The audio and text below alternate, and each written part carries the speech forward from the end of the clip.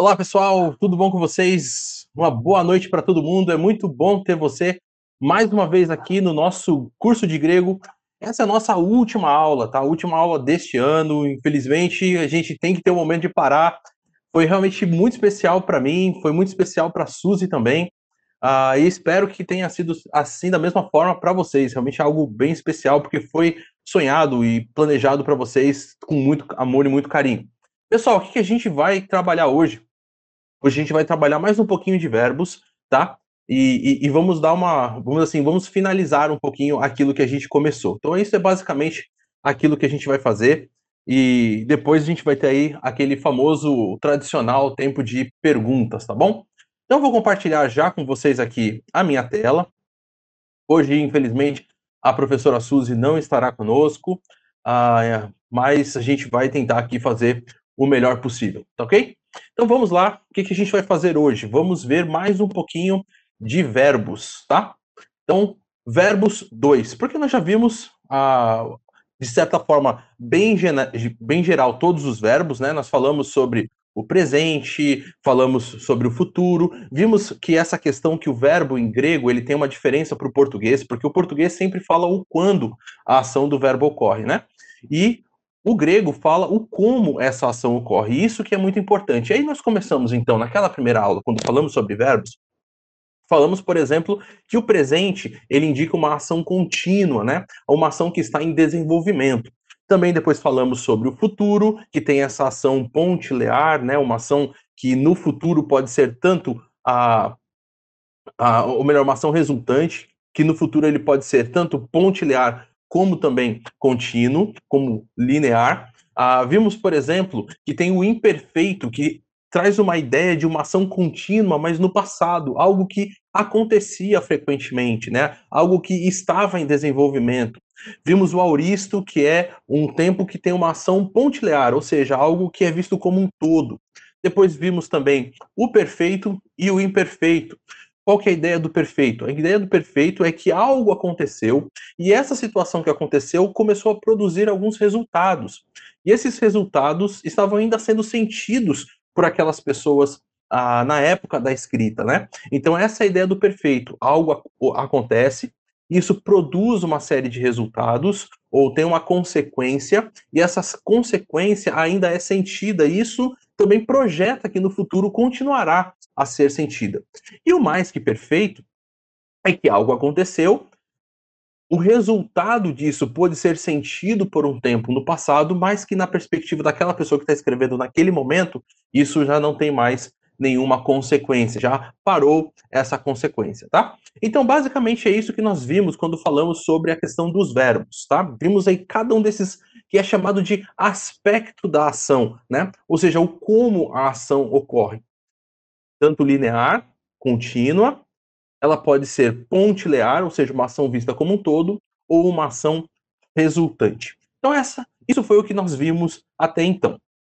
O que eu quero introduzir hoje com vocês é que nós temos aquilo que são chamadas de terminações primárias e terminações secundárias, tá? Então, o que são as terminações primárias? As terminações primárias são aquelas terminações que nós vimos quando estudamos o presente, que você tem o radical e depois do radical você tem essa terminação. E aí você tem, inclusive, a lista das terminações. Aí, por exemplo, veja na voz ativa, né? O, eis, ei, homem, et, si. Nós usamos, se não me falha a memória, na época, o verbo lego, né? Então fica lego, legeis, legei, legomen, legete e legusi. Então, você tem o radical do verbo e depois você tem essas terminações. Você tem a voz ativa, ou seja, a voz de quem realiza a ação, a voz passiva, de quem sofre a ação, e a voz que é chamada de voz média, de quando a pessoa tanto executa a ação, quanto também sofre a ação. Mas não são todos os verbos que usam essa terminação que é chamada de terminação primária, tá? O imperfeito e o auristo, por exemplo, que são dois verbos que a gente quer passar hoje com vocês, eles usam aquilo que são chamadas de terminações secundárias. E aí eu coloquei para vocês também aí na tela essa ideia das terminações secundárias, o que elas são.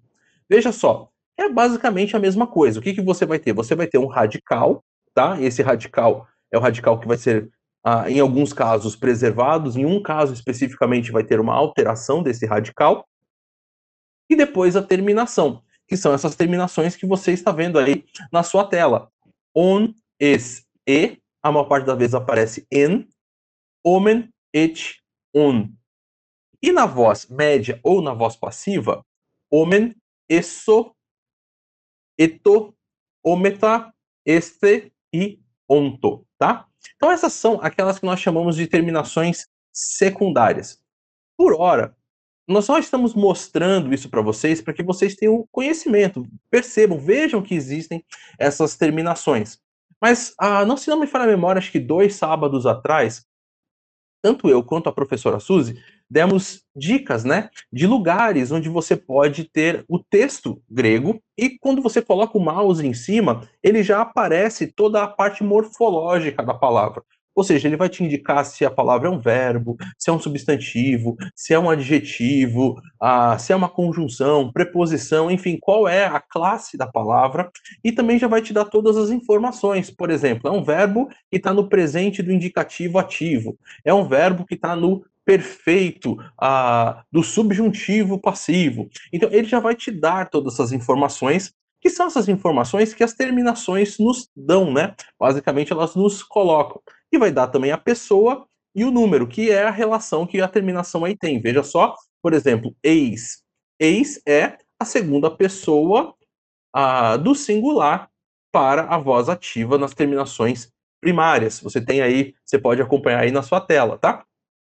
Então, basicamente, é essa questão que você vai ter. E toda essa informação, a melhor forma, aquilo que nós hoje recomendamos é que você use essas ferramentas, porque essas ferramentas são muito boas, muito práticas de serem usadas e ajudam bastante no desenvolvimento aí, do seu trabalho.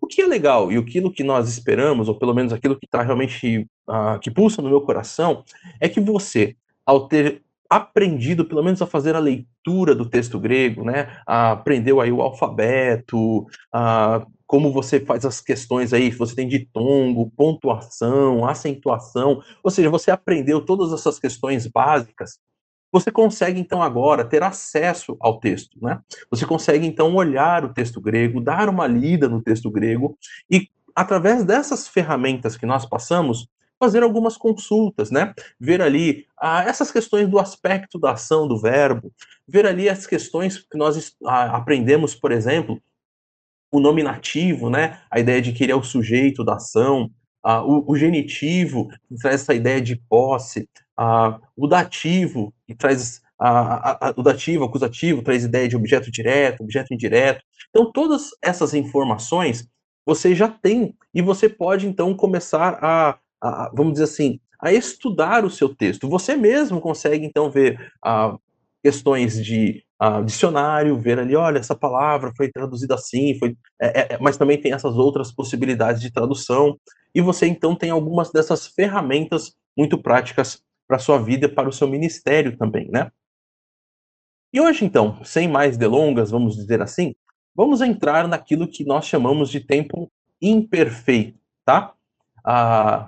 O que é o imperfeito? Eu coloquei aí 2 informações para ajudar a ter uma compreensão, eu espero que realmente ajude. Uma delas é do Alexandre, no livro que ele traz, né, que tem exegese do Novo Testamento. Ele diz que o tempo verbal, o imperfeito, é, entretanto, mais evidente e dominante no imperfeito do que no presente. Essa ideia de uma ação contínua, né? Essa ideia de algo no passado, tá? O imperfeito transporta para o passado a ideia ou conteúdo verbal do tema do presente e representa o seu desenvolvimento no passado. Noção essa que confere ao imperfeito a sua qualidade de tempo narrativo ou descritivo. E é por isso que eu gosto tanto de a gente falar sobre o imperfeito, eu queria tanto trazer o imperfeito aqui para vocês, porque muito dessas narrativas que nós temos estão todas ali nesse imperfeito, porque é um tempo que mostra essa realidade, que pinta um quadro muito legal, muito bonito para a gente de ver aquilo que estava acontecendo e como estava acontecendo. Então, é um tempo que fala muito sobre as questões da narrativa, e aí você tem tanto os 4 primeiros livros, né, os evangelhos, mais o livro de Atos, que vão estar repletos, né, desse tempo que é chamado de imperfeito. O Daniel Wallace, ele acrescenta um pouco mais de informação sobre isso, quando ele diz assim que, como o presente, o imperfeito mostra um aspecto internal, que ele chama. E aí ele vai explicar o que é esse aspecto internal, ou seja, ele retrata a ação de dentro do evento. E isso é bastante legal, porque quando a gente está lidando com o imperfeito, a ideia é que a gente mergulhe dentro da história, né? Que a gente esteja ali fazendo parte daquilo que está acontecendo. Agora, ele não considera início ou fim. Ele retrata a ação como ela se desenrola. Como tal, o imperfeito é frequentemente incompleto e focaliza no processo da ação. Ou seja, é essa ação que está acontecendo, está em desenvolvimento. E ele ainda acrescenta dizendo assim, ó, o imperfeito seria o retrato que se move, descrevendo a ação enquanto ela acontece. Essa é mais um tipo de descrição próxima e pessoal. Bastante legal essa forma como ele coloca, né? Então você vê que o imperfeito, ele tem essa ideia de um quadro, de um retrato, mas é um retrato que está ali em movimento. Você está vendo algo no passado e a ideia do imperfeito é que você participe dessa situação que está acontecendo, que você tenha ali toda essa ideia, que você esteja vivenciando toda essa ação junto com os personagens, junto com todo o drama que está acontecendo ali. Então é bastante legal a gente estudar esse tempo, tá? E lembrando então que o aspecto da ação vai ser algo no passado, mas algo que está em desenvolvimento, algo que está em processo. Uma coisa que nós vimos até agora é que dentro do radical do verbo é colocado uma terminação como um sufixo, né? Ou seja, é sufixado algo no finalzinho do verbo para indicar essa situação de indicativo, ativo, pessoa e número, né? Ah, agora, quando nós chegamos no imperfeito, você tem tanto um sufixo como você também tem um prefixo. Isso é bastante importante a gente pensar e a gente ver aí essa realidade de como essa situação acontece. Veja só, por exemplo, essa conjugação aí do verbo lio, que é o verbo desatar, né? Nós já vimos ele em algumas outras aulas que nós fizemos, e você tem ela aí no imperfeito. E o que você vai achar aí? O que você vai encontrar? Olha só que interessante. Você vai perceber que tem um epsilon que vai acontecer antes do radical li, tá? Então, e ele vai acontecer em todas as pessoas, tanto do singular quanto do plural. Então ele vai ter essa característica muito marcante desse epsilon de aumento aí, algo que foi acrescentado como um prefixo ao verbo. E depois você vai ter o quê? Aquelas terminações que eu mostrei para vocês agora há pouco, tá? Veja que o radical aqui, lui, ele continua do verbo lio, mas a forma então agora de a gente falar é lion, tá? Você tem aqui o epsilon, lambda, y, ômicron e ni final. Elion, Elies, Elie, Eliomen, Eliete, Elion. Aí vocês talvez já vão começar a me perguntar, né? Mas e agora? Como é que fica? Veja só, tanto a primeira pessoa do singular quanto a terceira pessoa do plural, elas são exatamente iguais. O que eu faço? Né? Bom, é o contexto que vai te dizer se está no singular ou se está no plural. Então você vai precisar estar conectado aí com o texto maior, né? Vendo o desenvolvimento de como o texto está acontecendo, para saber se você vai traduzir na primeira pessoa do singular ou se vai traduzir na terceira pessoa do plural. Mas veja aí como é que a gente traduz, ou uma possibilidade de traduzir. Eu desatava. Talvez a melhor forma de traduzir seja eu estava desatando, para dar essa ideia de que algo estava acontecendo, né? Não é algo fechado, não é algo estático, mas é algo em movimento, tá? Então, eu estava desatando. Tu desatavas ou ou estavas desatando, né?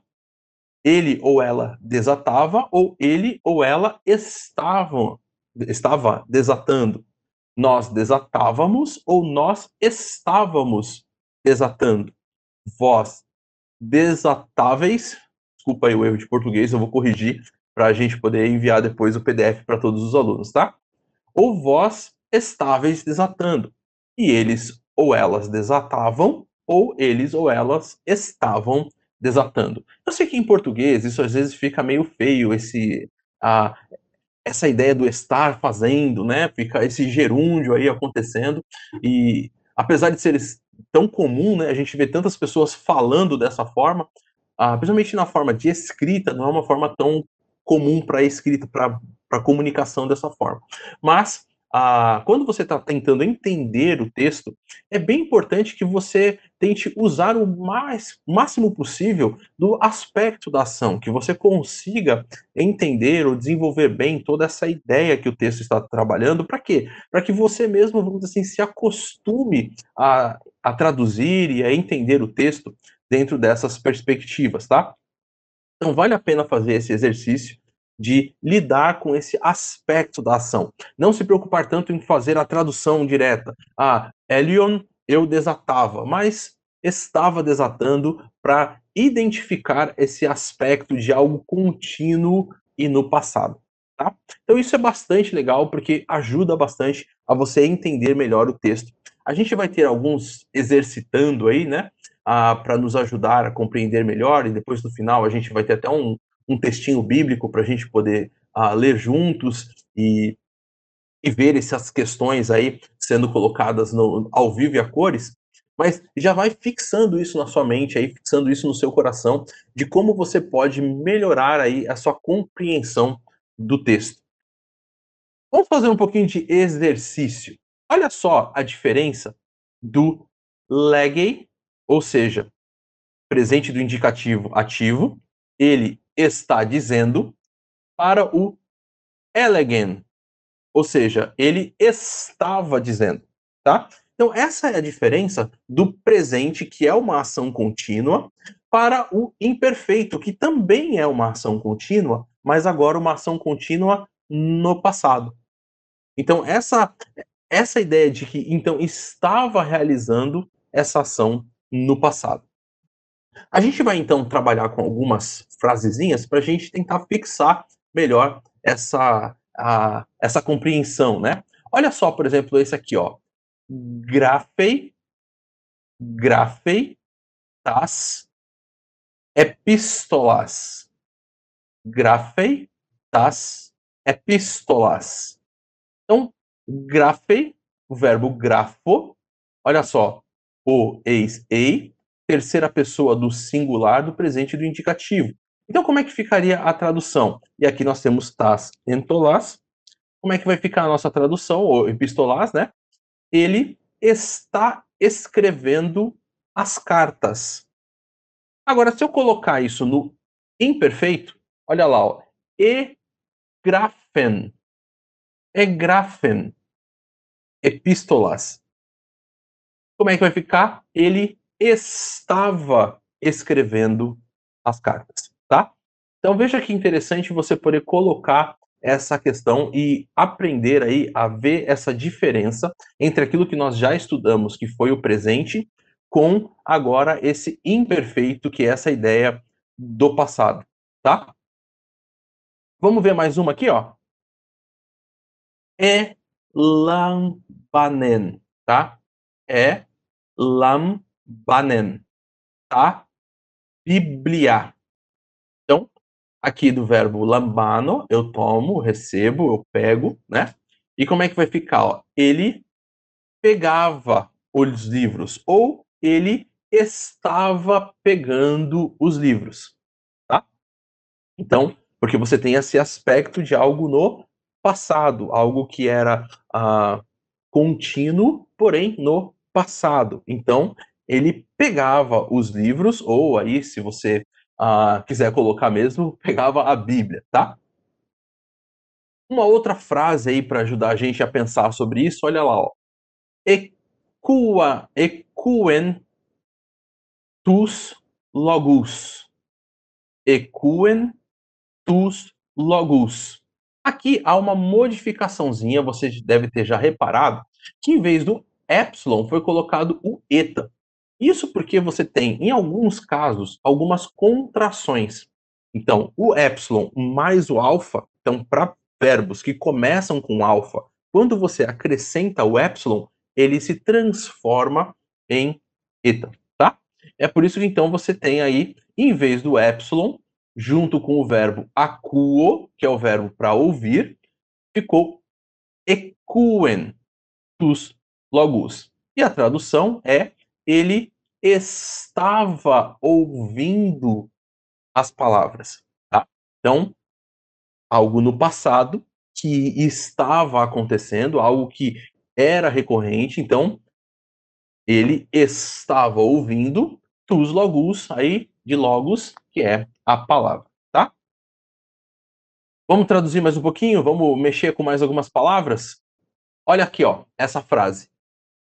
Egraphes ten epistolem remim.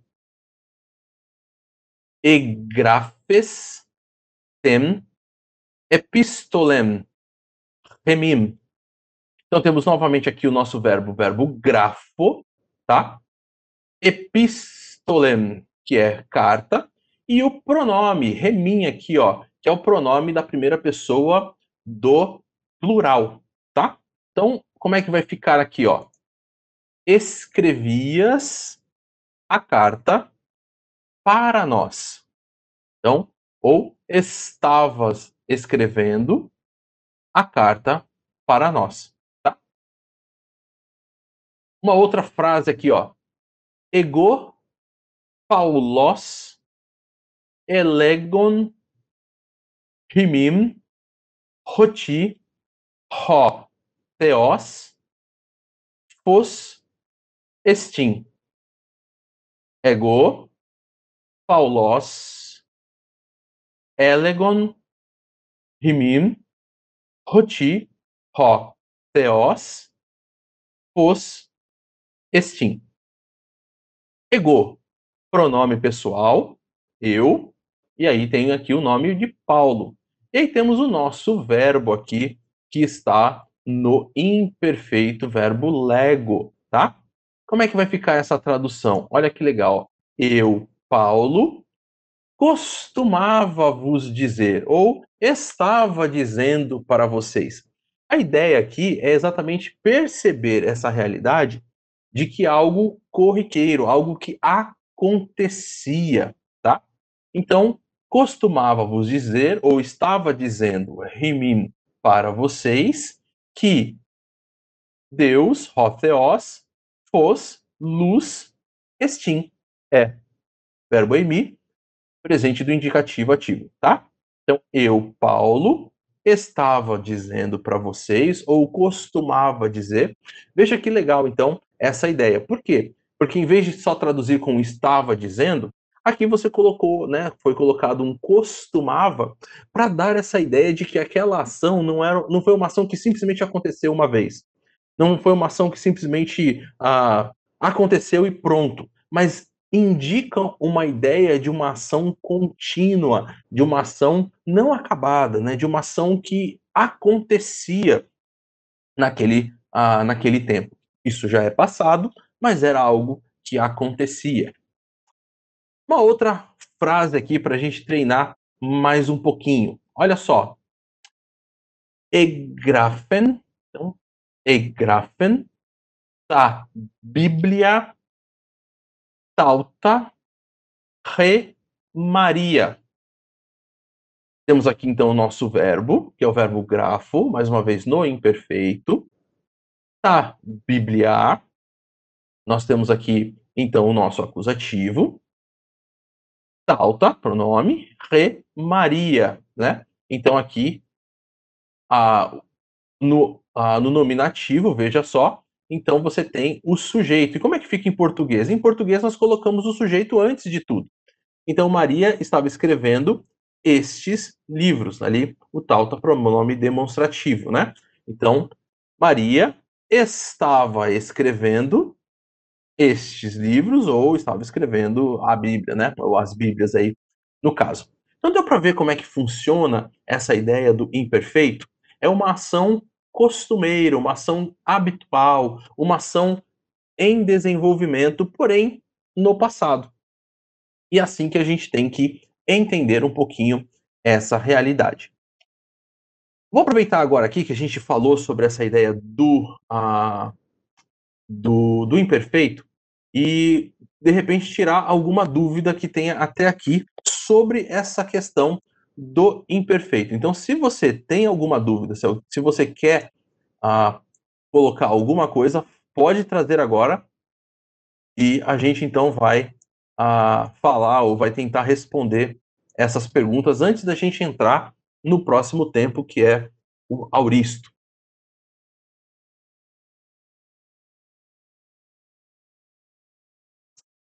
Tem aqui José, discípulo, não precisa de artigo. No segundo exemplo, não precisa. O artigo está implícito aí.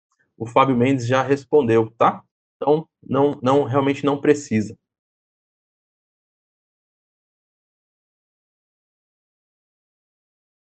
Obrigado aí. Ainda bem que o Dilean está bem. Sim, melhorei. Hoje estou melhor. Exatamente. A Ana Paula está perguntando aqui: podemos dizer que o imperfeito é o passado contínuo? É exatamente essa a ideia, tá? O imperfeito é essa ideia de uma ação no passado. Ela pode ser contínua, ela pode ser habitual, né? Corriqueira, costumeira, tá? Mas é uma ação no passado que não é vista de uma forma finalizada, de uma forma completa. Ela é vista como uma ação em desenvolvimento. Por isso que a gente pode traduzir aí com estava acontecendo ou costumeiramente falava. Você vai tentar adaptar essa realidade para a nossa língua e principalmente tentar entender da melhor forma o texto que a gente tem, que esse é o nosso objetivo final, né? Conseguir compreender melhor o texto que a gente tem. Ah, mais alguma outra pergunta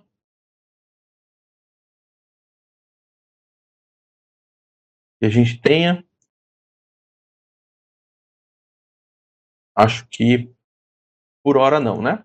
Então, só para a gente então finalizar, imperfeito, ação no passado, uma ação contínua. Essa é a ideia.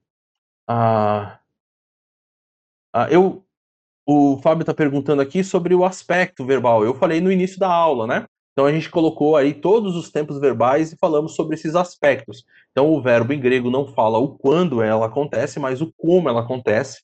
Nós temos então os três aspectos: o linear ou contínuo, o resultante e o pontilear, né?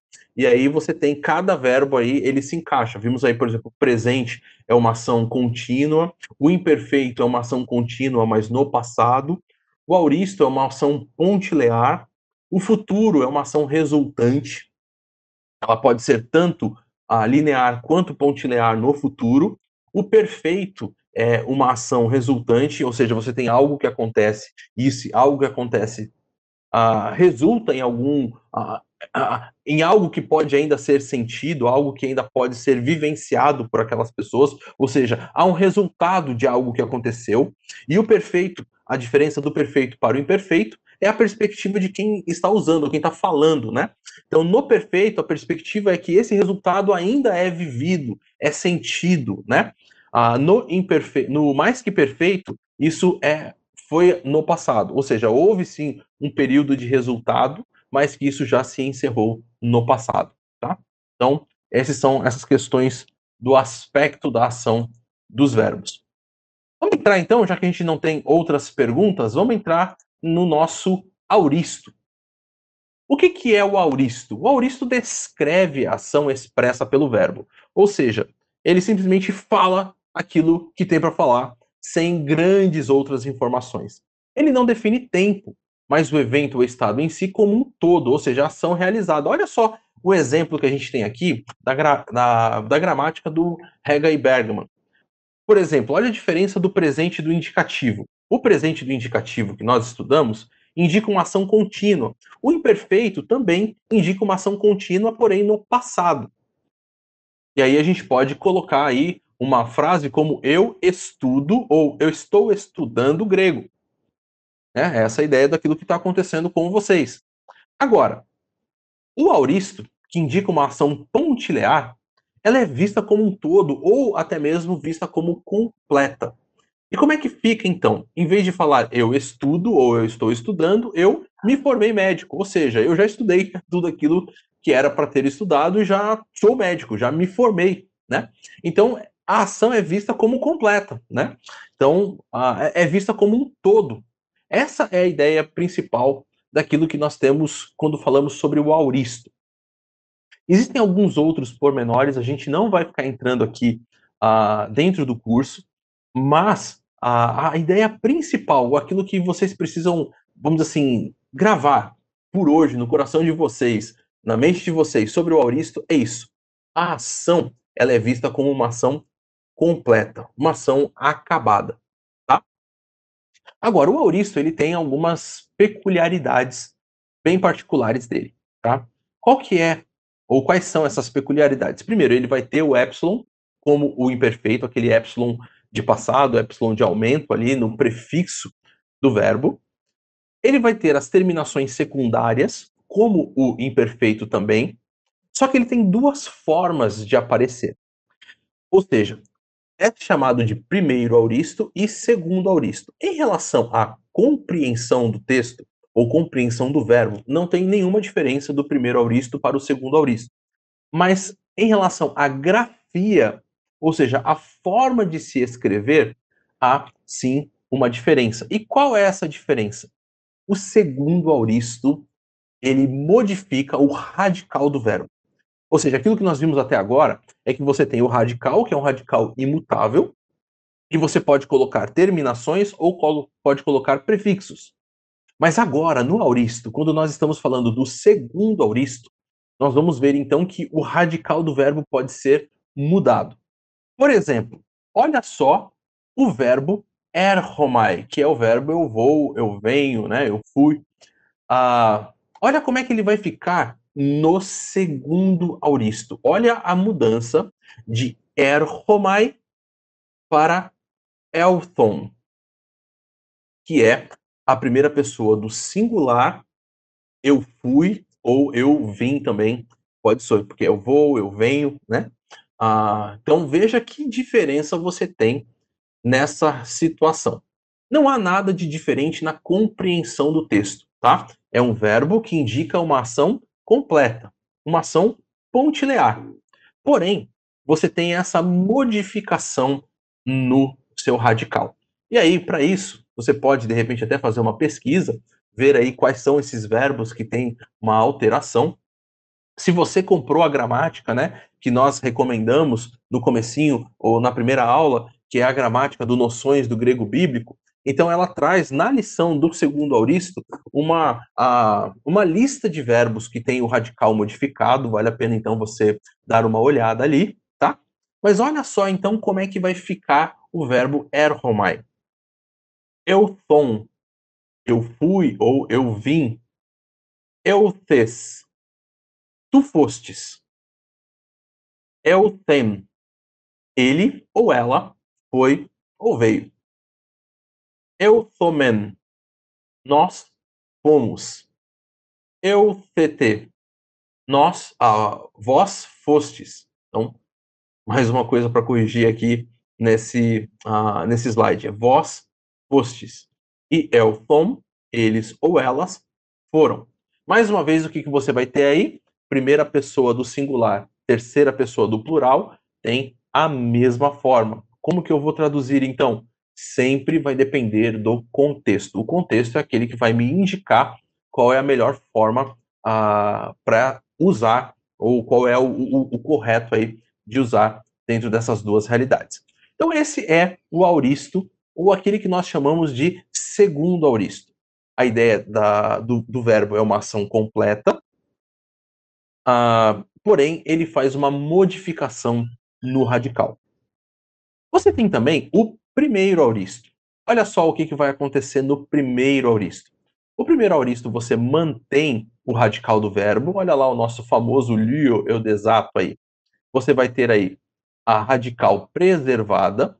Você vai ter o epsilon de aumento, tá? O epsilon de aumento. E uma característica que te ajuda a você olhar o verbo e saber, ó, aqui temos um auristo, é aquilo que é chamado de sigma alfa, ou de sigma somente, aqui logo depois do radical. Esse sigma aqui é bastante característico do auristo.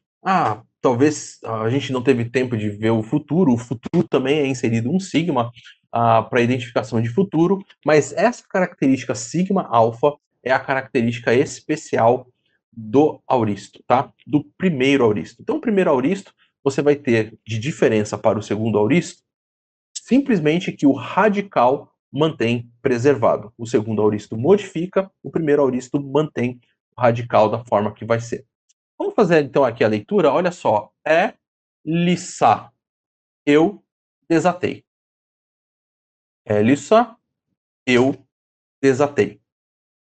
Lissas. Tu desataste. Elisse. Geralmente aparece Ellison. Ele ou ela desatou. Elissamen. Nós desatamos. Elissate. Vós desatastes. Elissan.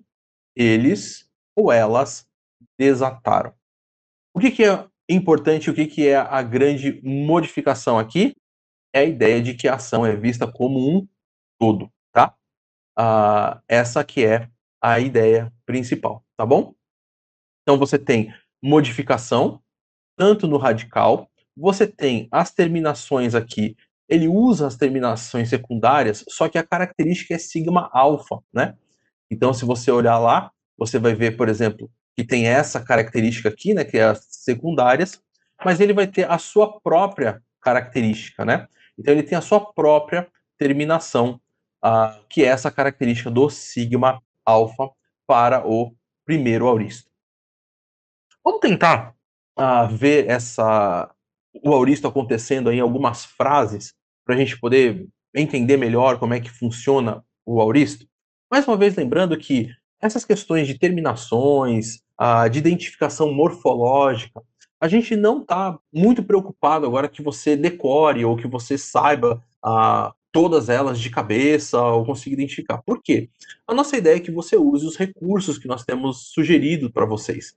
E quando você, então, colocar o mouse em cima de uma palavra como essa aqui, Elissas, ele já vai te dar que é um verbo no auristo, na segunda pessoa do singular do verbo lio, tá? Os programas de computador não dizem, dificilmente eu não conheço algum que faça, talvez até tenha, se é primeiro auristo ou se é segundo auristo. Eles simplesmente dizem que é um auristo. E isso por quê? Porque a compreensão do texto não modifica, simplesmente a grafia é que modifica, tá? Vamos então ver aqui um texto. Olha só como que vai ficar.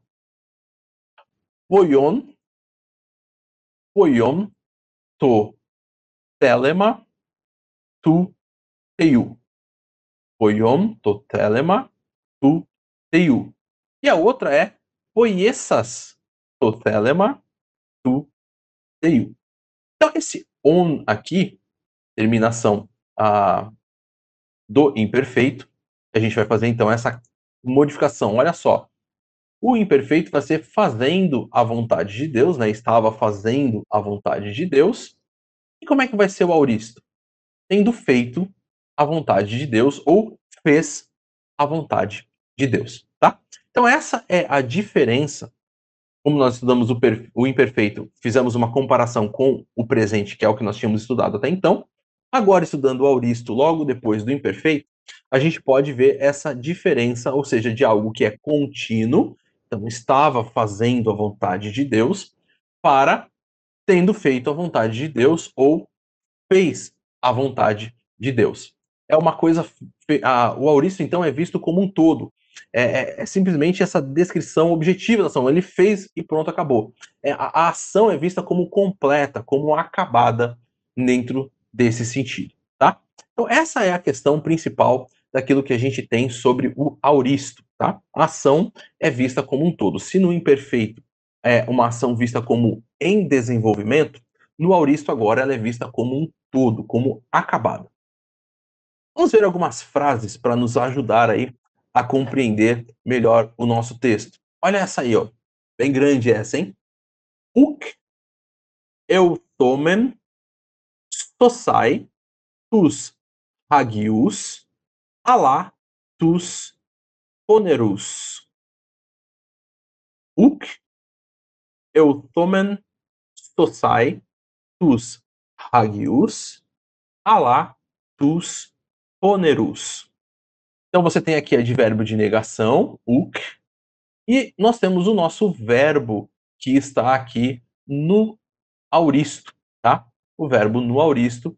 Esse aqui é um verbo totalmente modificado, né? Que é, olha só, nós viemos, do verbo erhomai lá, viemos salvar, sozo, tá? Salvar os santos, não viemos, perdão, não viemos salvar os santos, mas os malfeitores, tá? Então, veja aí essa ideia. O que, que você tem? Nós não viemos, ou seja, essa ação de vir, que está completa porque eu estou aqui, não foi para salvar os santos, mas sim os malfeitores. Olha um outro texto aqui, um texto bem comprido agora. Mais uma vez aqui o verbo elthon, do verbo erhomai, elthon, rina, to, telema, tu, teu, poiusen, kai, to, telema, autu, poiesantes, apelthon, tá? Então, veja aí quanta informação interessante que a gente tem aqui nessa frasezinha. A tradução dela é veio para que façam a vontade de Deus. Aqui, ó, verbo no auristo, verbo no auristo. Então, veio, então ele veio para que a vontade de Deus seja feita, que façam, né? Kai, ou estejam fazendo, até pode ser aqui. Kai to telema, e a vontade dele, tendo sido feita. E aí, então, afastaram-se. Aqui temos o verbo elthon, mesmo verbo daqui, junto com a preposição apó. Eu quis trazer essa aqui porque a semana passada vocês estudaram junto com a Suzy as preposições. E ela, no finalzinho da aula, mostrou que as preposições podem se juntar a verbos, né? Então você tem o verbo elthon, aí o verbo erhomai, ir, vir, né? E agora a preposição apó, que é afastado, né? Dentro do gráfico que ela colocou, então você tem o gráfico e o apó é saindo ali desde, né? Então ali colado não é o X que é saindo de, mas é da parte de. Então se afastaram daquele lugar. Então veja aí, essa é a ideia que nós temos do nosso auristo. Então veio uma ação completa e afastaram-se também uma ação completa. Eles saíram daquele lugar e isso foi feito por completo. Eles já não estavam mais ali junto com aquelas pessoas. Mais algumas frases. Epoiesamen ta erga ekeina. Epoiesamen ta erga ekeina. Verbo poiel, que é o verbo fazer. Aqui a gente também tem o pronome demonstrativo, aquele e aquela, e ergar, que é a palavra para obra, né? Então, como é que vai ficar aqui dentro desse o sigma alfa, característica do primeiro auristo? Fizemos aquelas obras. Então, nós fizemos aquelas obras. Tá? Mais uma frase. Ego elalum glossais alá su uc elalessas. Então aqui é uma frase aí um pouco mais, vamos dizer assim, mais crítica ou um pouco mais polêmica, né? Veja assim, aqui temos o pronome, né? Pronome pessoal, e depois o verbo aqui, ó. o verbo aqui, ele está no imperfeito, né? Então, eu estava falando ou falava, o verbo laléu, glossais, que é a palavra para língua. Então, eu estava falando línguas, mas tu não falastes ou não falaste. Então, aqui é o nosso verbo aqui, o sigma alfa, característica do auristo. Então, eu estava fazendo algo, característica do imperfeito, algo que aconteceu ou estava acontecendo no passado, mas tu não falou, ou tu não estava falando, né? Então, essa característica aqui dessa ação completa. Ó, essa realidade é que enquanto eu estava fazendo algo, você não. Você. E aqui é dado, então, esse verbo no auristo como uma ação completa. Não estava fazendo nada. Tá? Mais uma frase. Tauta epoiumen remeis, alá rimeis, uc epoiessate alta.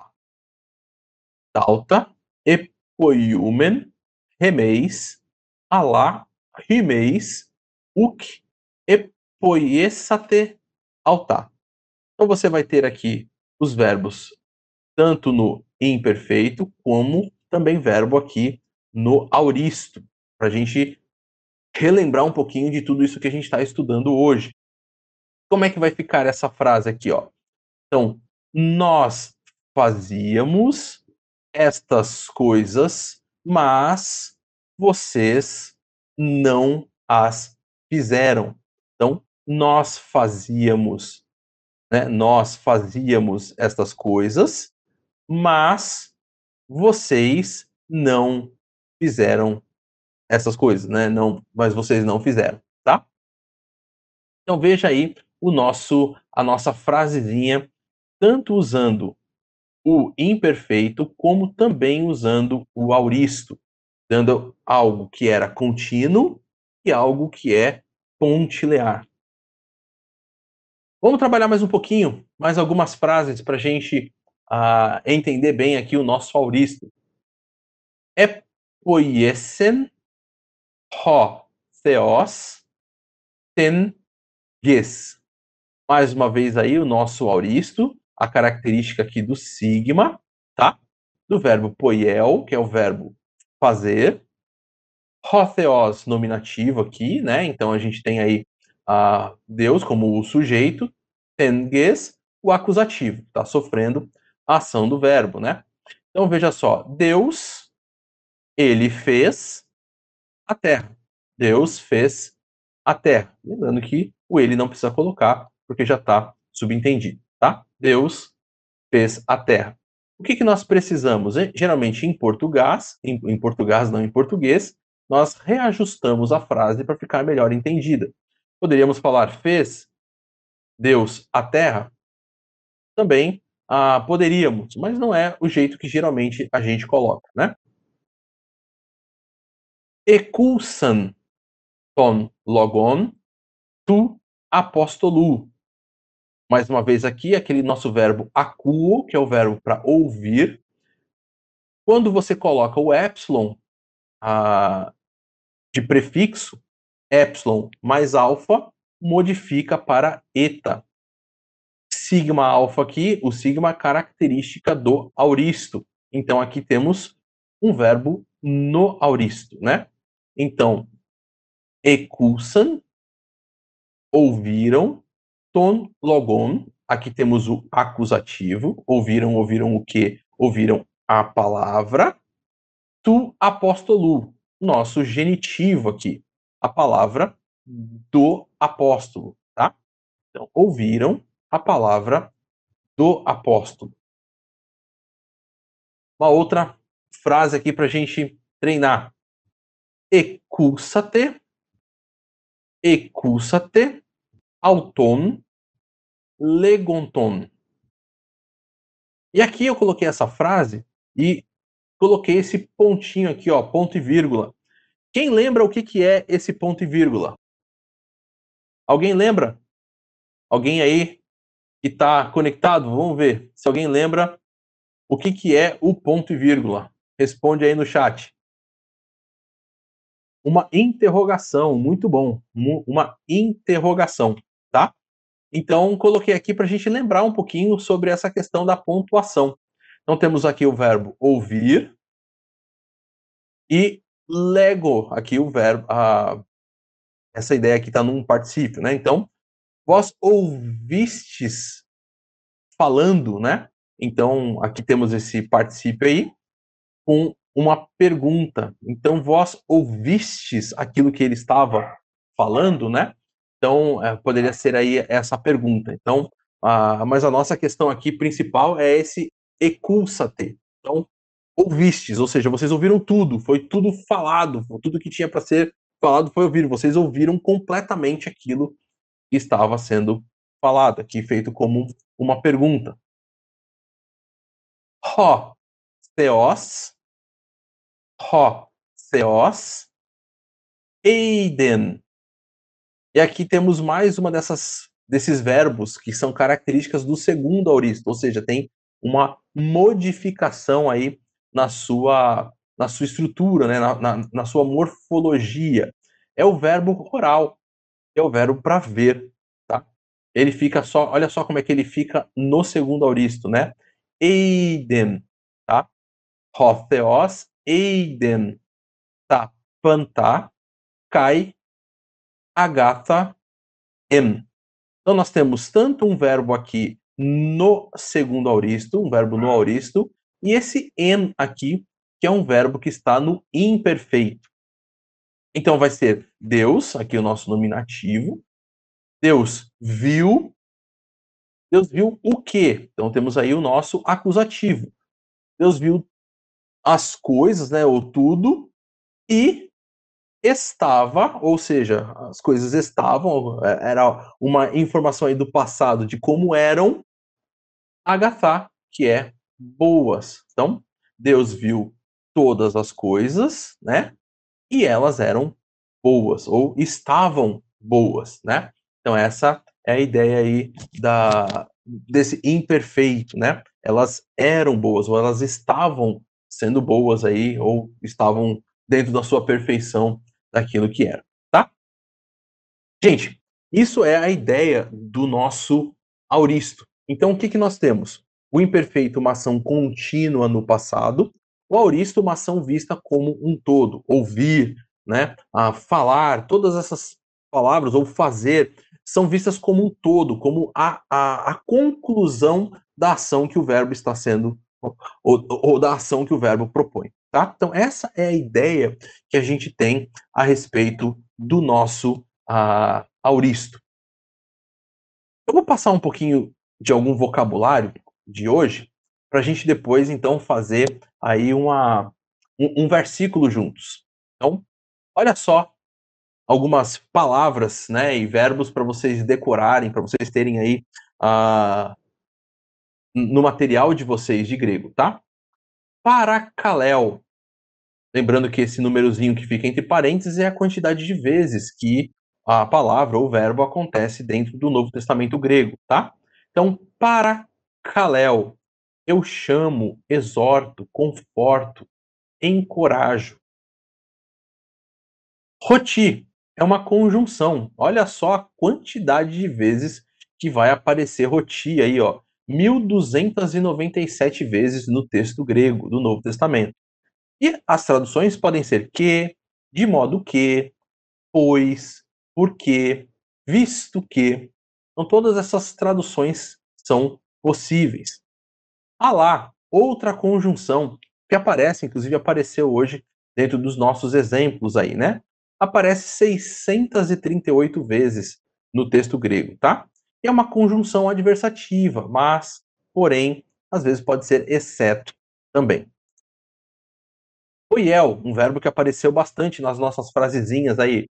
Ele aparece 568 vezes no texto grego e a tradução é fazer, eu faço, tá? Grafo, outro verbo que apareceu bastante no comecinho, principalmente quando nós estávamos ali falando sobre o imperfeito. Aparece 191 vezes no texto do Novo Testamento. Eu escrevo. Telema aparece 62 vezes, também apareceu hoje nas nossas frases. É a palavra para vontade. Stodzo também apareceu nas nossas frasezinhas, aparece 107 vezes no texto do Novo Testamento. Sozo significa eu salvo, liberto, preservo, livro, curo.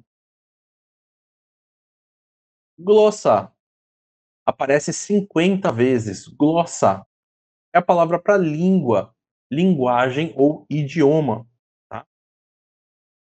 Acuo, verbo que apareceu aí nos sempre modificado, né? Por quê? O epsilon de acréscimo aí de prefixo, quando junto com o alfa, ele se alonga para eta, né? Então, acuo aparece 430 vezes no texto do Novo Testamento, significa eu ouço, eu escuto, eu entendo. Outra palavrinha aí que aparece muito dentro do texto é paz, pan. Geralmente aparece como panta, né? Vocês viram aí várias vezes acontecendo. Panta. Então, paz, pan é todo, cada, inteiro. Ekeinos, pronome demonstrativo, aquele, aquela ou aquilo. Ge aparece 250 vezes no Novo Testamento, é a palavra para terra.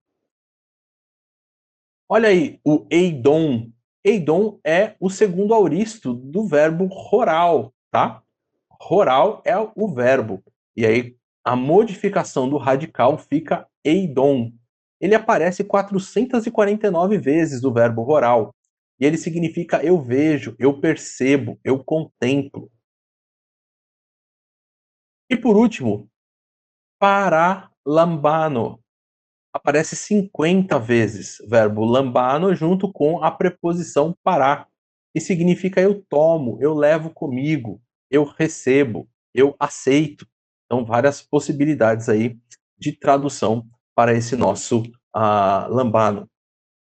Vamos ver aqui então se a gente tem alguma pergunta sobre o auristo.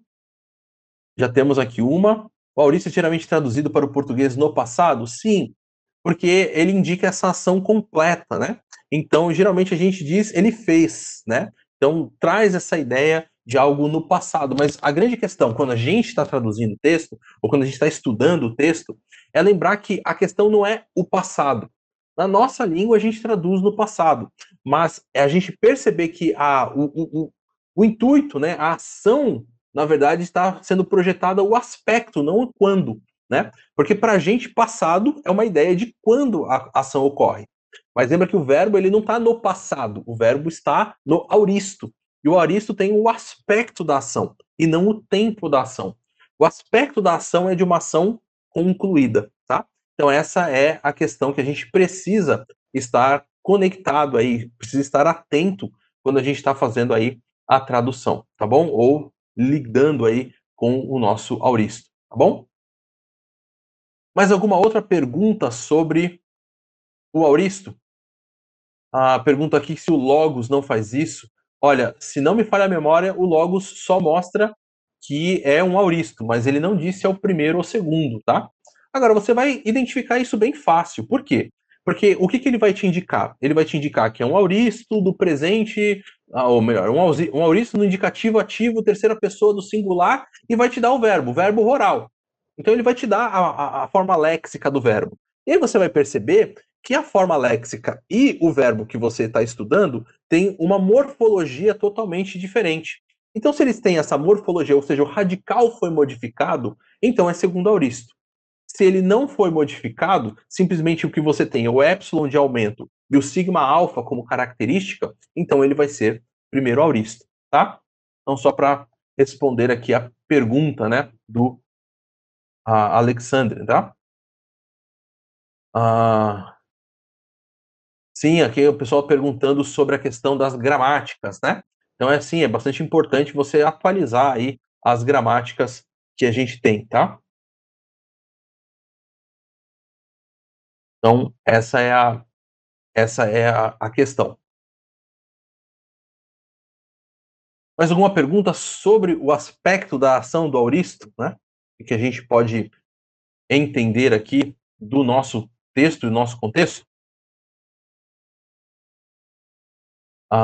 Bom, se a gente não tem, vamos tentar traduzir um versículo que eu separei aqui para vocês. Na verdade, são 2 versículos, tá? Para a gente poder ver bem essa questão. O texto é João, né, o Evangelho de João, capítulo 1, versículos 10 e 11. São 2 versículos aí do texto de João. Eu vou fazer a leitura primeiro do texto. As palavras que estão aqui em destaque são os verbos. Então, esse em em verdinho é um verbo no imperfeito. E esses em destaque vermelho são verbos no auristo, tá bom? Então, temos aqui um imperfeito e 4 verbinhos aí no auristo, tá? Olha só, a leitura do nosso texto para a gente poder caminhar junto. En to cosmo, olha aqui, ó, aquele iota subscrito aqui, característica do dativo, né? Então, preposição en to cosmo, en. E aí nós temos o nosso verbo no imperfeito, o verbo eimi, tá? Imperfeito do indicativo ativo na terceira pessoa do singular, tá? Que é o verbo eimi, é o verbo ser ou verbo estar, tá? En to cosmo en, kai ho cosmos de autu. Esse de com esse apóstrofozinho aqui é a preposição de a, que vocês aprenderam na semana passada com a Suzy, por meio de ou através de, tá? Autu aqui, a pronome, tá? E aí temos egêneto. Egêneto. Egêneto é o verbo no auristo do indicativo passivo aqui, tá?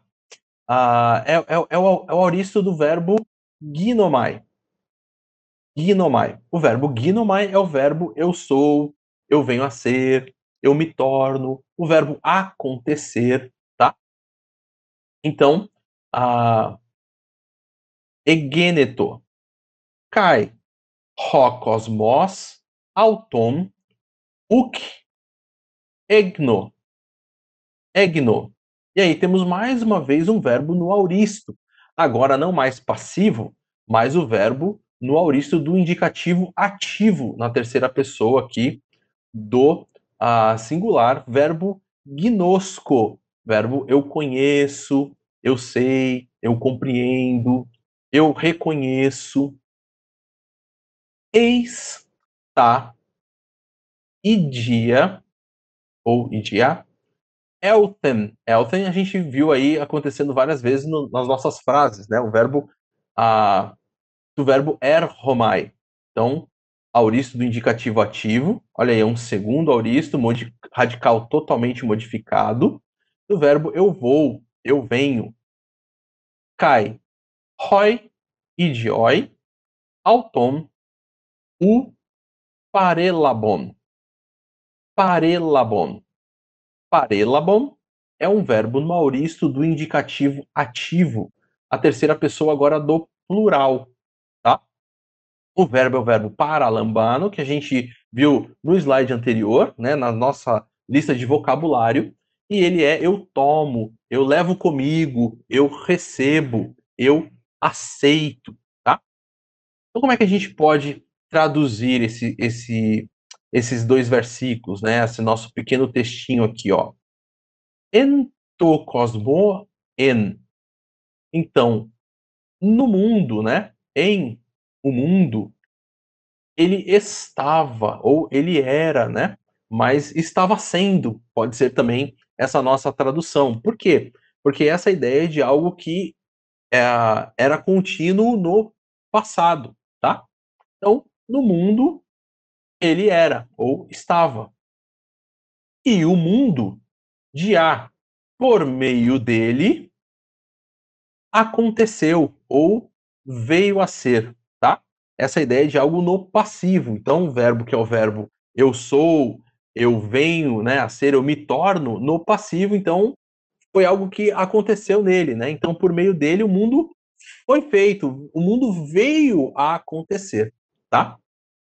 Kai Ho cosmos, e o mundo, ele não conheceu, tá? E o mundo não conheceu a ele, que é basicamente, ou não o reconheceu, tá? Então, esse verbo aí agora no auristo, essa ideia de algo foi feito por completo, mas o mundo não o reconheceu, ou o mundo não o compreendeu, ou o mundo não o entendeu. Está, idia, eu tenho.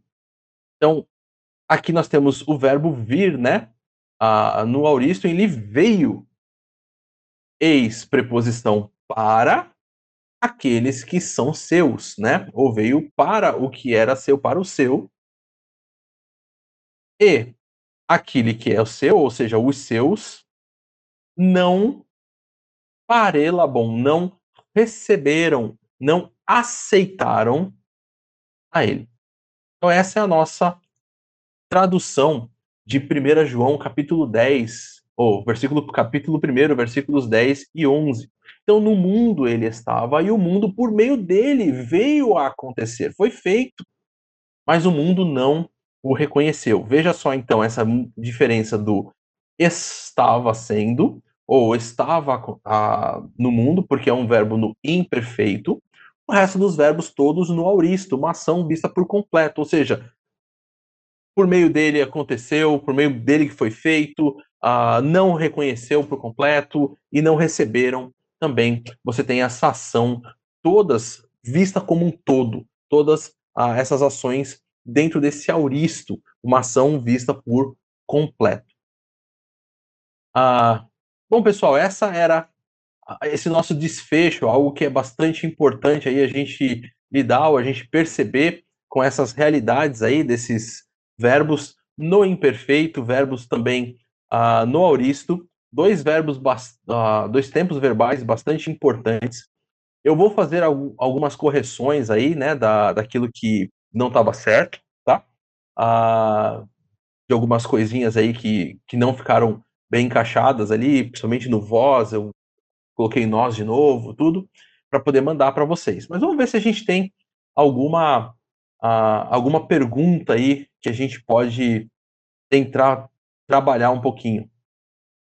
Alguma pergunta sobre aí a morfologia do auristo? Alguém quer colocar ou quer fazer alguma pergunta? O pastor Fábio aqui está fazendo essa pergunta. Como as palavras aparecem no dicionário?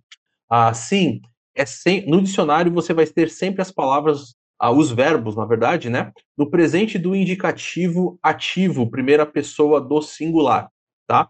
Então esses verbos aí acontecendo com ômega, a não ser os verbos irregulares, como o verbo erhomai, que aí você tem essa, essa terminação aí, que é essa terminação omai, né?